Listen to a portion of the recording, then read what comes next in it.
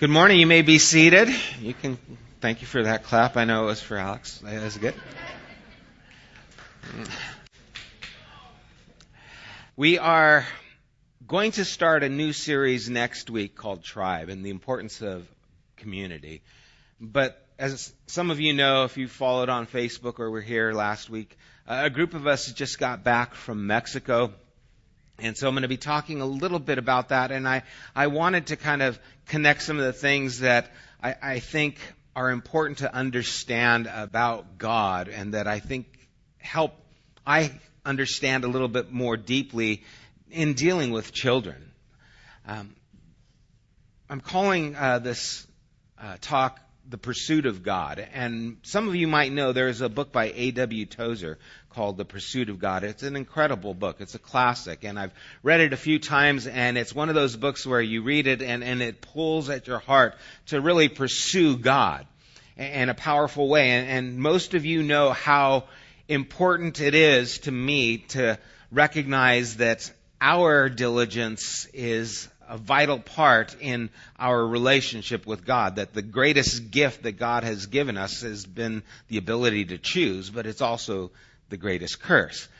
That Pursuit of God book by A.W. Tozer is all about our pursuing God, but sometimes I feel that we get to a place where we think that God is hiding somewhere, that God is distant, and we have to search hard enough to try and find Him. And just maybe if we pray enough, and maybe if we go to church enough, and maybe if we meditate enough, and maybe if we do the things that we need to do well, we can find Him.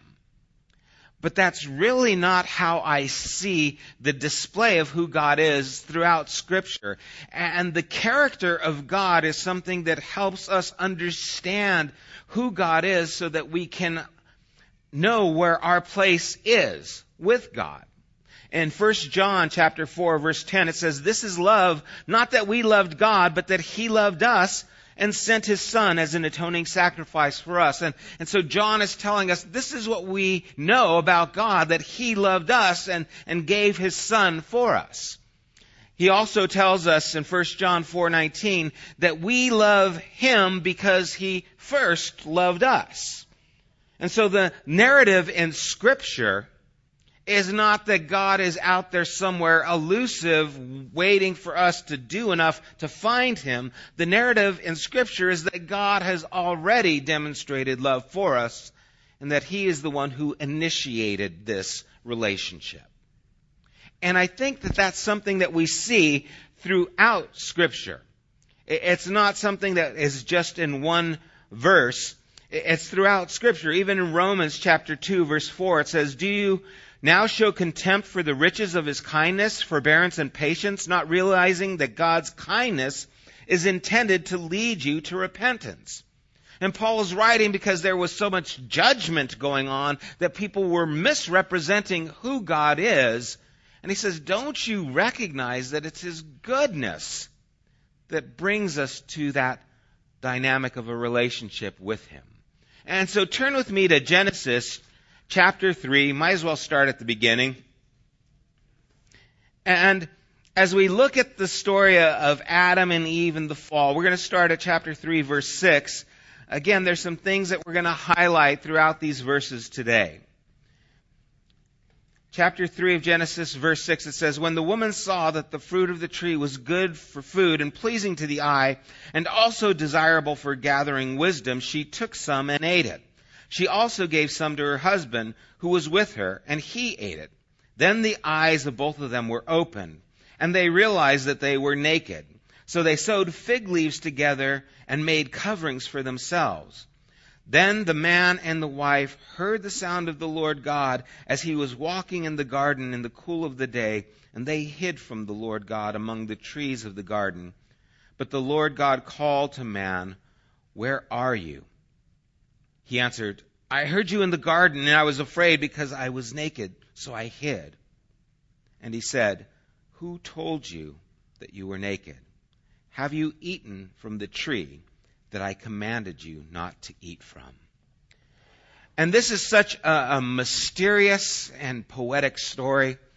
There is so much in here to digest and understand, but we we get this beautiful picture of God after the disobedient act, the act of betrayal, really. Remember, God says you can eat of all the trees except this one. It wasn't like you just have two choices. It's either the apricots or the apples. That's it. No, they had mangoes, they had bananas, I came from Mexico, so I got some of these fruits in my mind. They had all this variety of choice. There was just one thing that God says, this is what I want you to resist because I'm asking of you. And they basically said, we don't care what you're asking of. We want what we want. There was the deception involved. But then after this, they are the ones hiding from God. God's not hiding from them. And God goes looking for them. And again, that's kind of picturesque because if God is God, He doesn't need to go, where are you? Oh, I can't find you anywhere. Oh, there you are. I didn't see you hiding behind the bush. We see that God is leaning into them in spite of their condition. We see that God is the one searching for them in spite of their resistance to Him. And as they respond, well, we were afraid. Why were they afraid? God wasn't showing condemnation towards them. God didn't say, I'll get you if you do that. He said, when you eat of this, you'll die. Their fear is now shaping their perception of who God is. We were afraid, so we hid because, why? We were naked. And then the question, God says, who told you you were naked? You see, God didn't see them as naked. But now they saw themselves in this area of shame. See, before they were naked and not ashamed. God didn't see them naked. God didn't see them ashamed. But they listened to a different voice. And sometimes we listen to that different voice. And we hide from God. And we think, oh, well, look at the things I've done. And you can fill in the blanks because you know the things that you do. I know the things I do that fail to be the best human being that I want to be, or probably that you want to be. And there's a voice maybe that whispers into your soul, you're naked. You need to hide. Instead of coming to God who already is leaning into you. And this understanding of God is an important one, because if we always see God as a God who is wanting to condemn, a God who is wanting to judge, then we are going to be resistant. And so turn with me to chapter 4 of Genesis. The next story here, starting in verse 1, again, a familiar story. Adam made love to his wife Eve, and she became pregnant, gave birth to Cain. She said, with the help of the Lord, I have brought forth a man. Later she gave birth to his brother Abel. Now Abel kept flocks, and Cain worked the soil. In the course of time, Cain brought some of the fruit of the soil as an offering to the Lord, and Abel also brought an offering, fat portions from some of the firstborn of his flock. The Lord looked with favor on Abel and his offering, but on Cain and his offering he did not look with favor.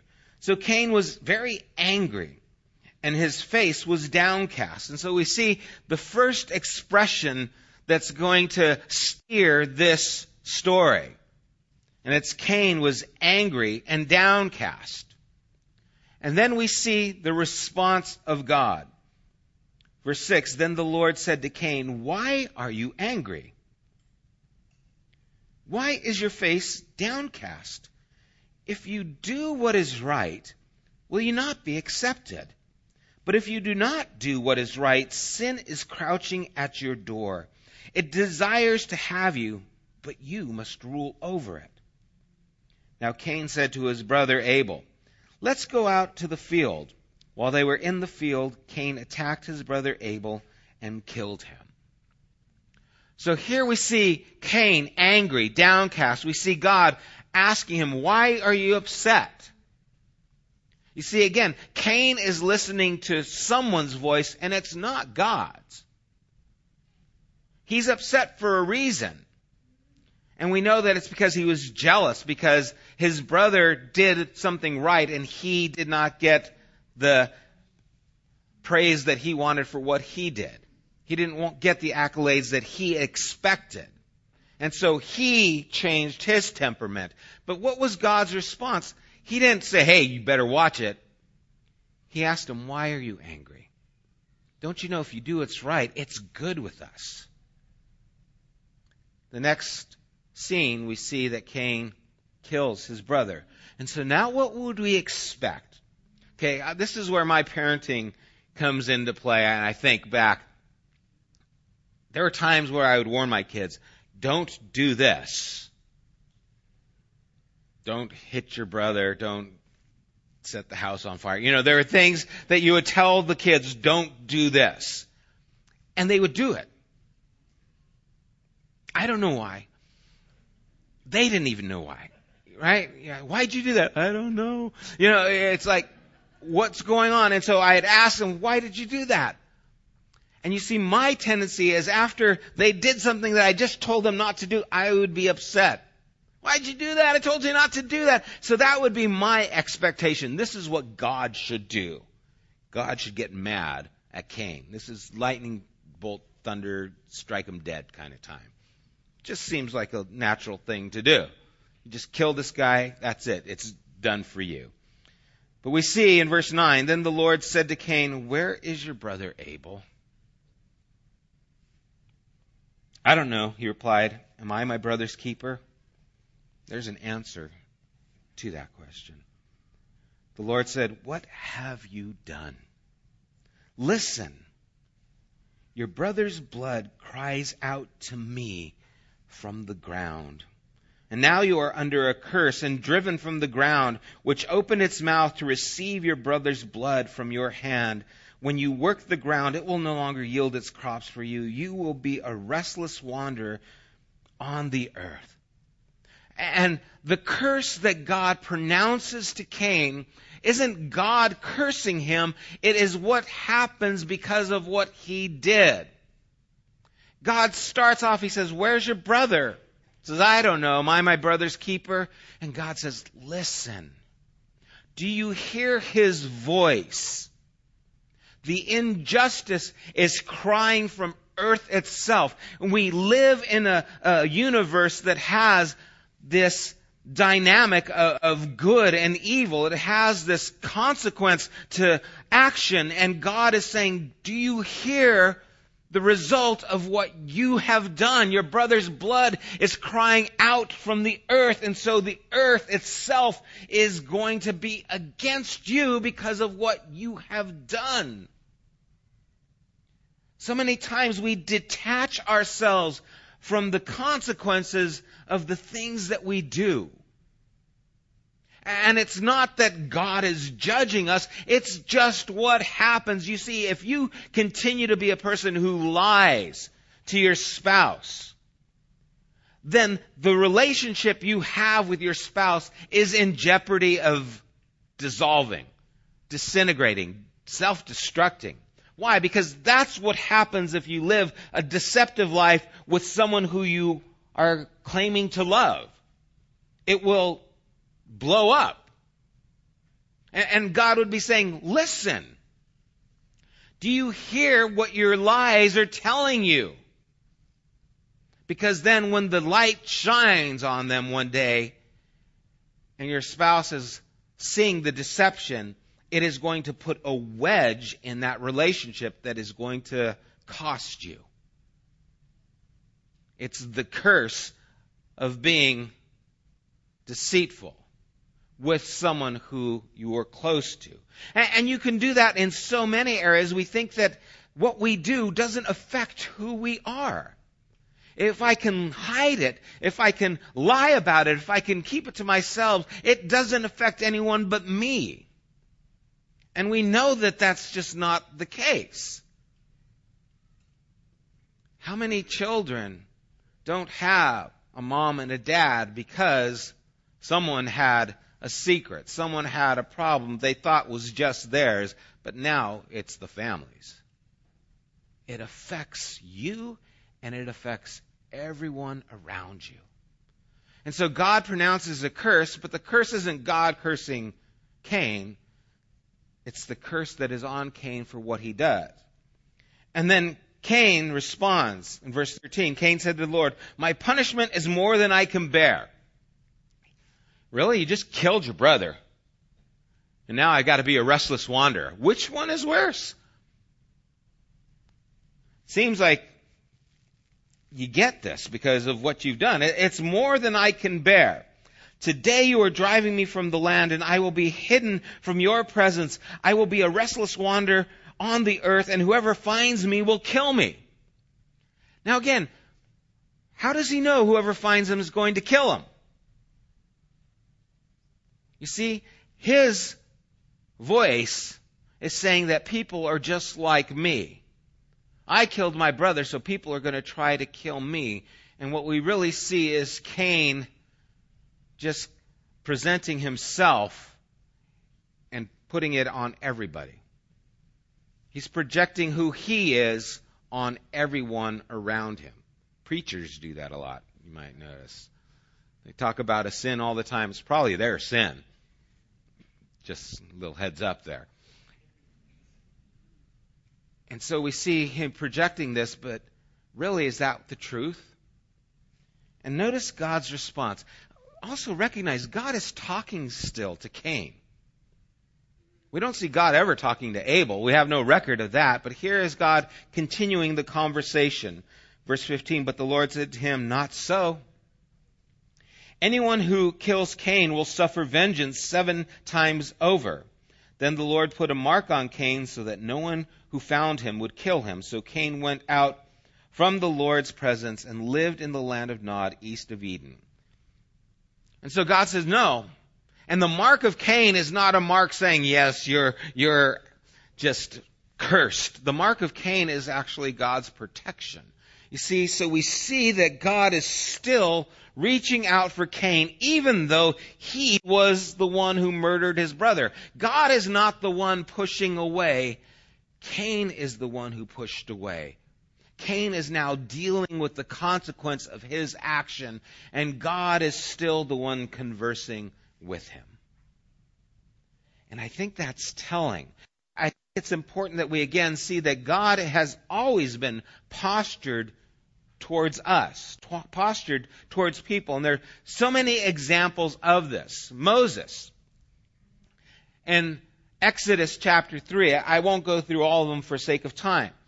Moses, we see that by divine providence, when Egypt is put an edict out for the Hebrew women because the Hebrew nation is growing so strong to kill the male child that is born from, I forget the age, 2 years old and under. And so there's this slaughter of children.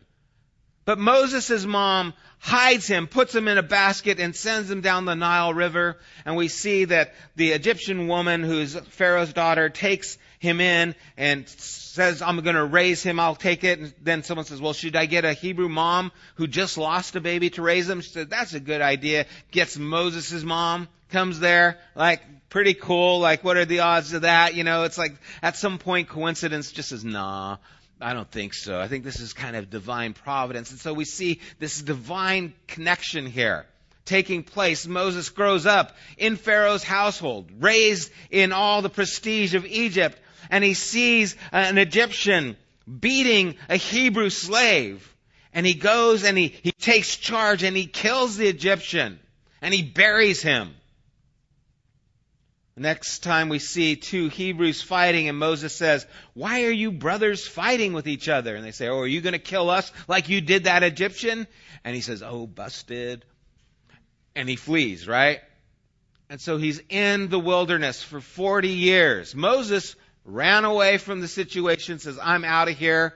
And he's on the far side of the desert just walking through, and all of a sudden there's a bush burning. Moses wasn't going out looking for burning bushes. He wasn't going out saying, God, where are you? I'm looking for some sign. Give me a sign, God. No, Moses is just taking care of his sheep, and then there's a bush burning, but it's not being consumed. And he says, why is that bush burning but not being consumed? I'll go check it out. And so he walks over there, and this is God luring him into the conversation. And then the bush starts speaking to Moses, which would freak you out. And it says, take your sandals off. The place you are on is holy ground. And then what God says is, I have heard the cry of the Israelites because of their oppressors. God has heard the cry of the people, and what He's doing is He's saying, I want you to hear that too. I want you to hear the cry that I hear, and I want you to go, and I want you to change that circumstance.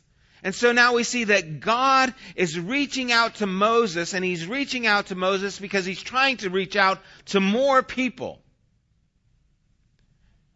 And Moses is resistant at first. How do I know? What should I say? It's just me. How will they know who you are? And he says, say that I am has sent you, and I'm going to send you and give you the power, and there's going to be the miracles, and I'm going to use you to deliver these people. Who initiated that? Why did God initiate that? God is the one who reached out to Moses, and God reached out to Moses so that Moses could reach out and deliver a nation who God heard crying in their affliction.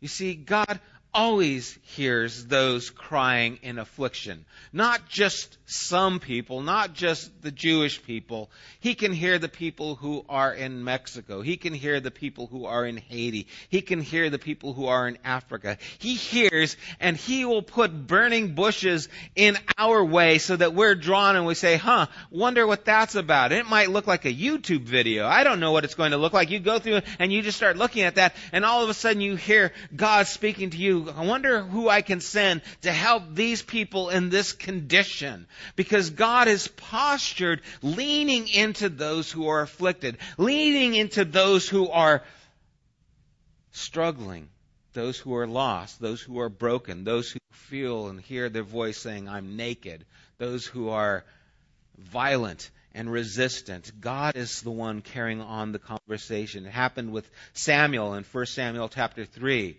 Samuel's just a boy, and he thinks that Eli the priest is calling him, but it's actually God saying, hey, Samuel. And he gets up and he goes, hey, did you call me? And Eli goes, I didn't call you, go to bed. And he goes back and lays down. God says, Samuel. Gets up again. I heard you call me. And finally Eli says, something's going on here. Next time say, speak. Your servant hears. And so Samuel does. He hears and he says, speak. Your servant hears. And God says, I have chosen you to reach out to this people. God starts a conversation. The conversation is pointed in a direction to help lead the people of Israel.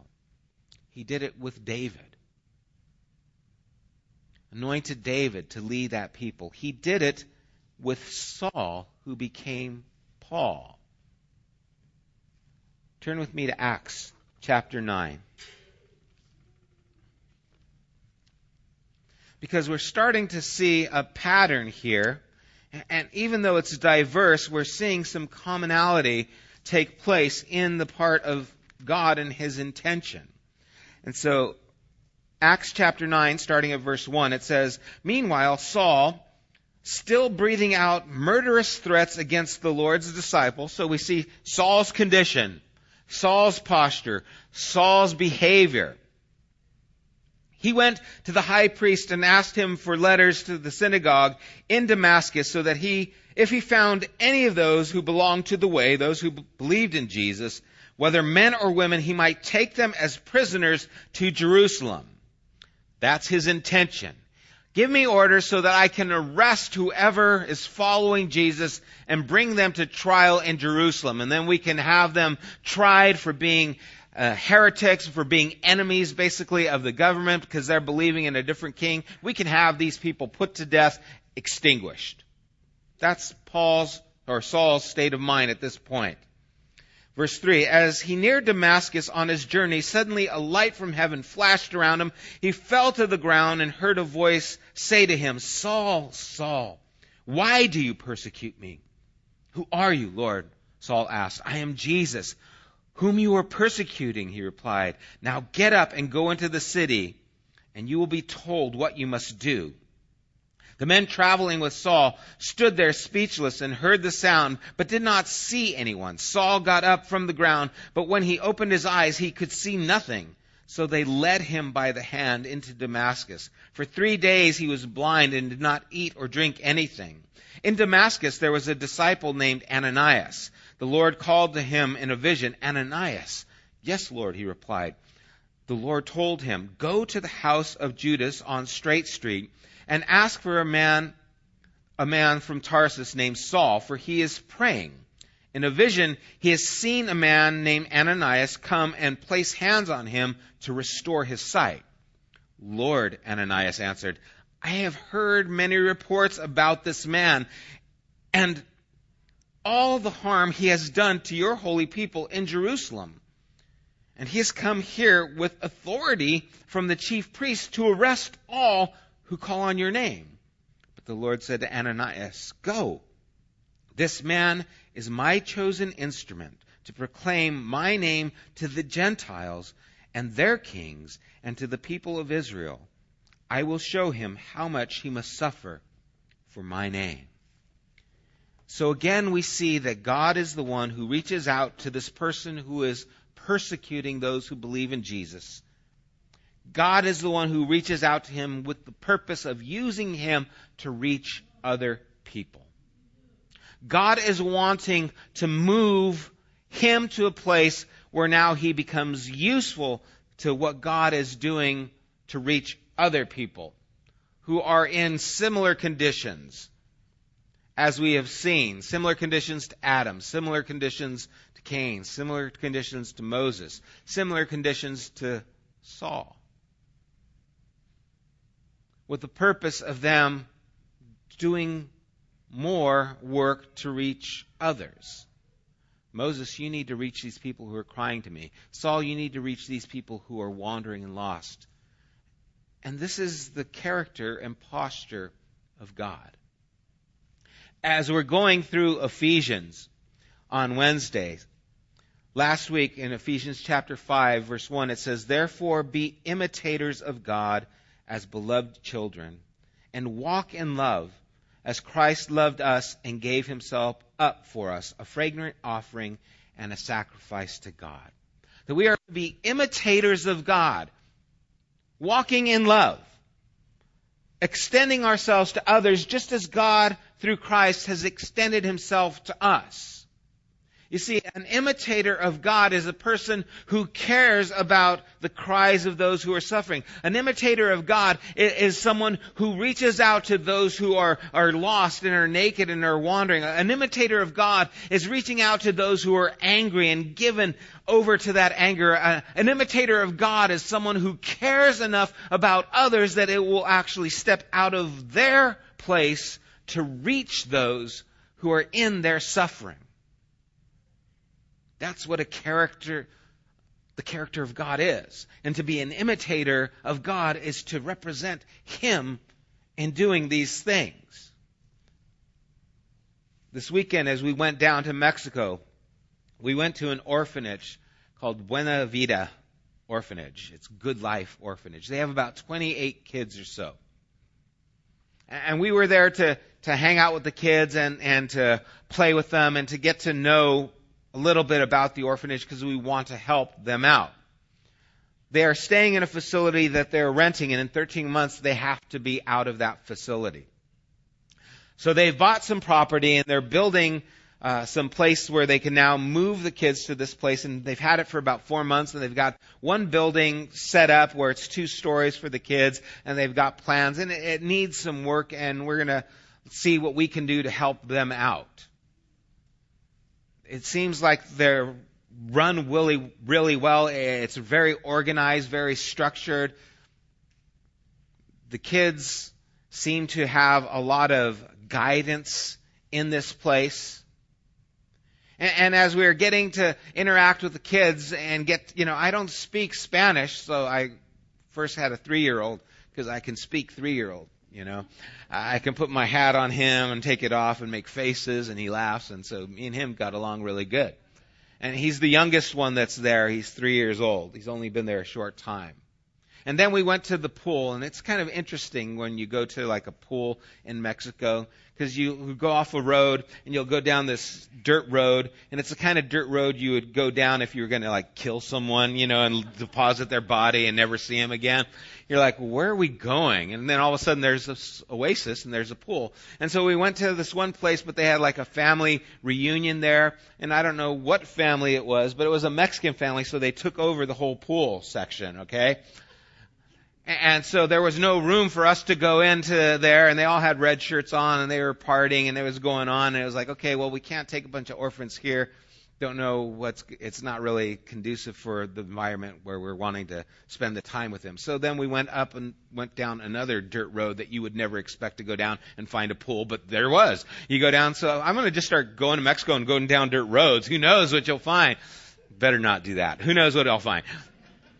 So we went down another dirt road, and there was another pool, and it's kind of like a little campsite where you pay to go in. And so we paid for the orphans to go in and for all the people who worked at the orphanage and for our group.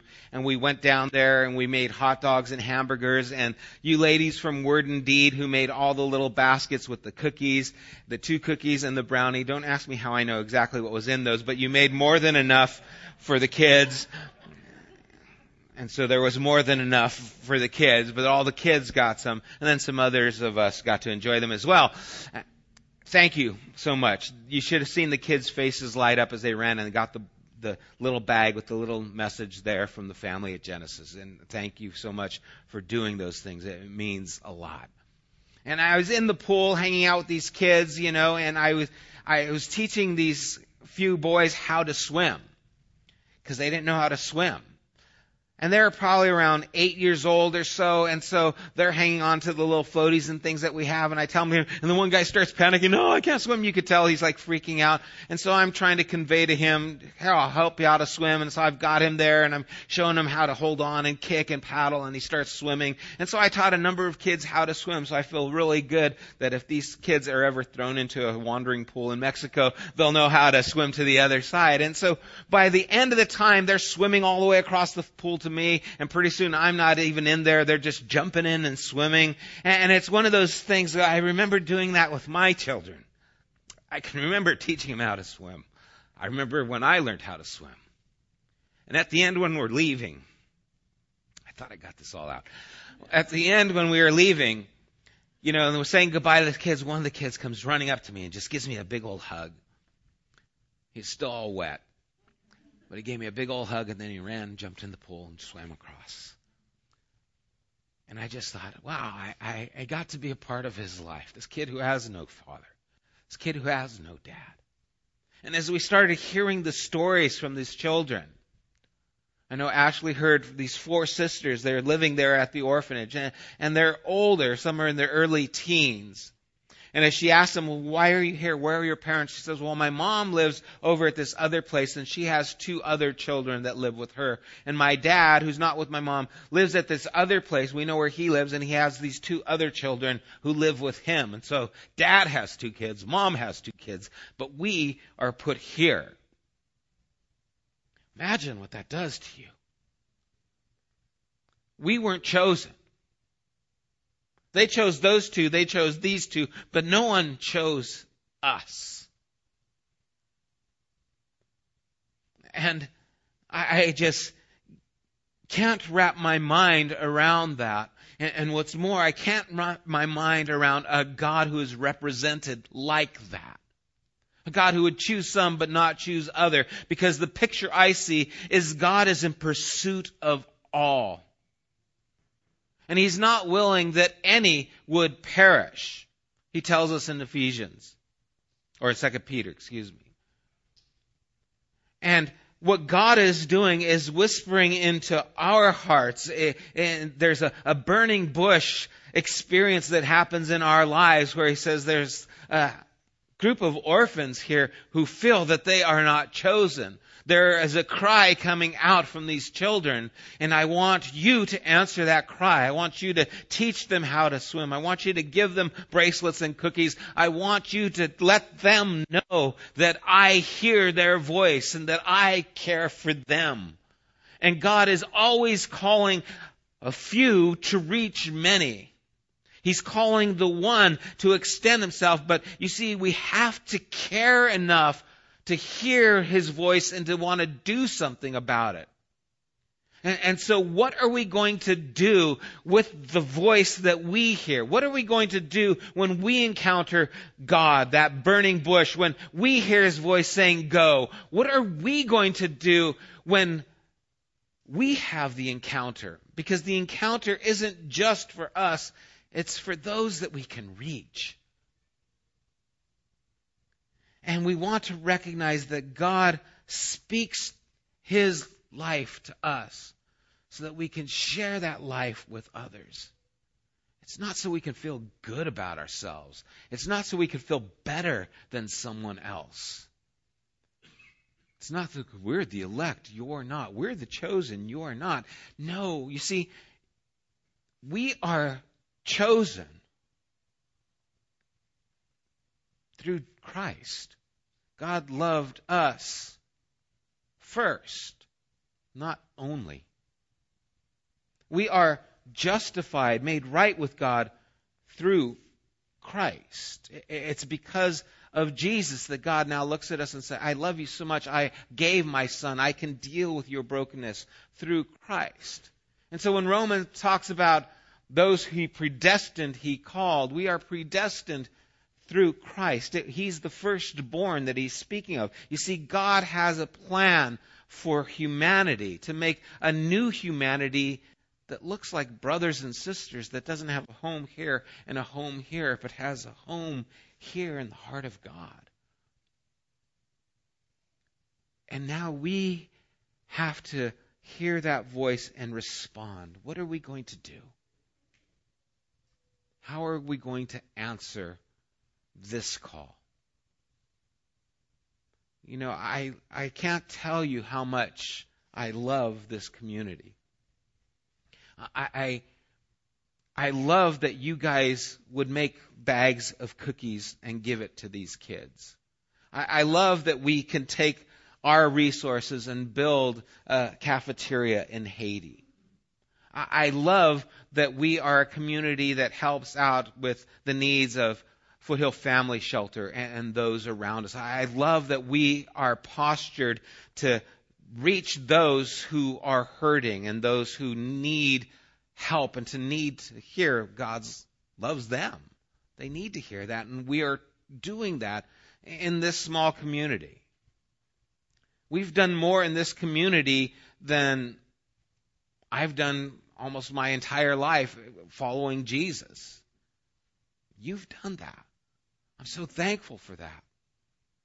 And I know that it's in our heart to want to hear God's voice so that we can do more. And so in the months to come, I know I've mentioned we're going to start developing a food program for the children at St. Andre's in Haiti. In the months to come, I wanted to see what we can do to help out maybe with the construction and building the orphanage there in Mexico. In the months to come, I want to continue to have a posture that lets people know that God loves you. How do I know? Because God loved me. And He sent me to you. And so may we be that people. May we be that group that takes the understanding of the character of God, and may we be imitators of God and walking in this love, carrying this message of love to those who need to hear it, helping those who are broken, who are angry, who are dealing with these things in so many ways. May we be imitators of God. May we hear His voice, and may that voice haunt us until we respond. Let's pray.